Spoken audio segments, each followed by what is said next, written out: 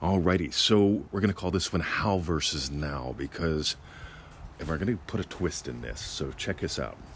So Chris asked about how important is the how.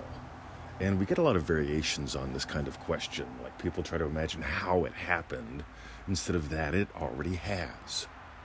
How it happened has you try, literally has you limit how it happens. As you try to figure it out. Oh, how could it happen? I can't be financial free, but maybe I can you get it? The how opens up all sorts of weirdness. So versus, let's talk about history. How it happened is history. And what Neville teaches is to imagine what implies your wish is already fulfilled. Right? What implies your wish has been fulfilled? Okay, that's past tense. Okay, so, by the way, this is subtle, guys, but most people miss this. And here's the crass commercial. Over 85% of our success stories come from Manifesting Mastery members who also have the Feel It Real Power Pack. Okay, enough said. So, here's the deal. If you're anywhere stuck in how I'm imagining winning the lottery so I can, okay, that's the exact opposite of what Neville was teaching. So if you're imagining hitting the lottery so you can travel the world, that's the how. Versus now, you've traveled the world. What's it like coming home? What's it like seeing your friends? What's it like stopping here and bringing us a couple cigars? Right? I love cigars. I love when people surprise me with them because they bring things that I normally wouldn't. Get it?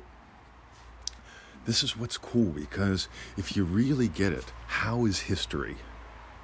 And what Neville's asking you to imagine is the wish having already been fulfilled is history.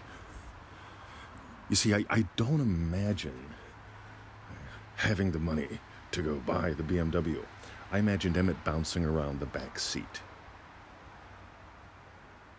You get it? Imagining Emmett bouncing around the back seat has them list the car before they even inspect it.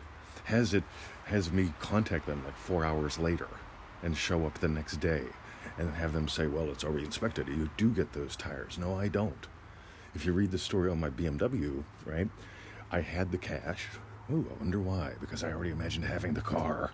You get it? Imagining already having the car, took care of the cash months before.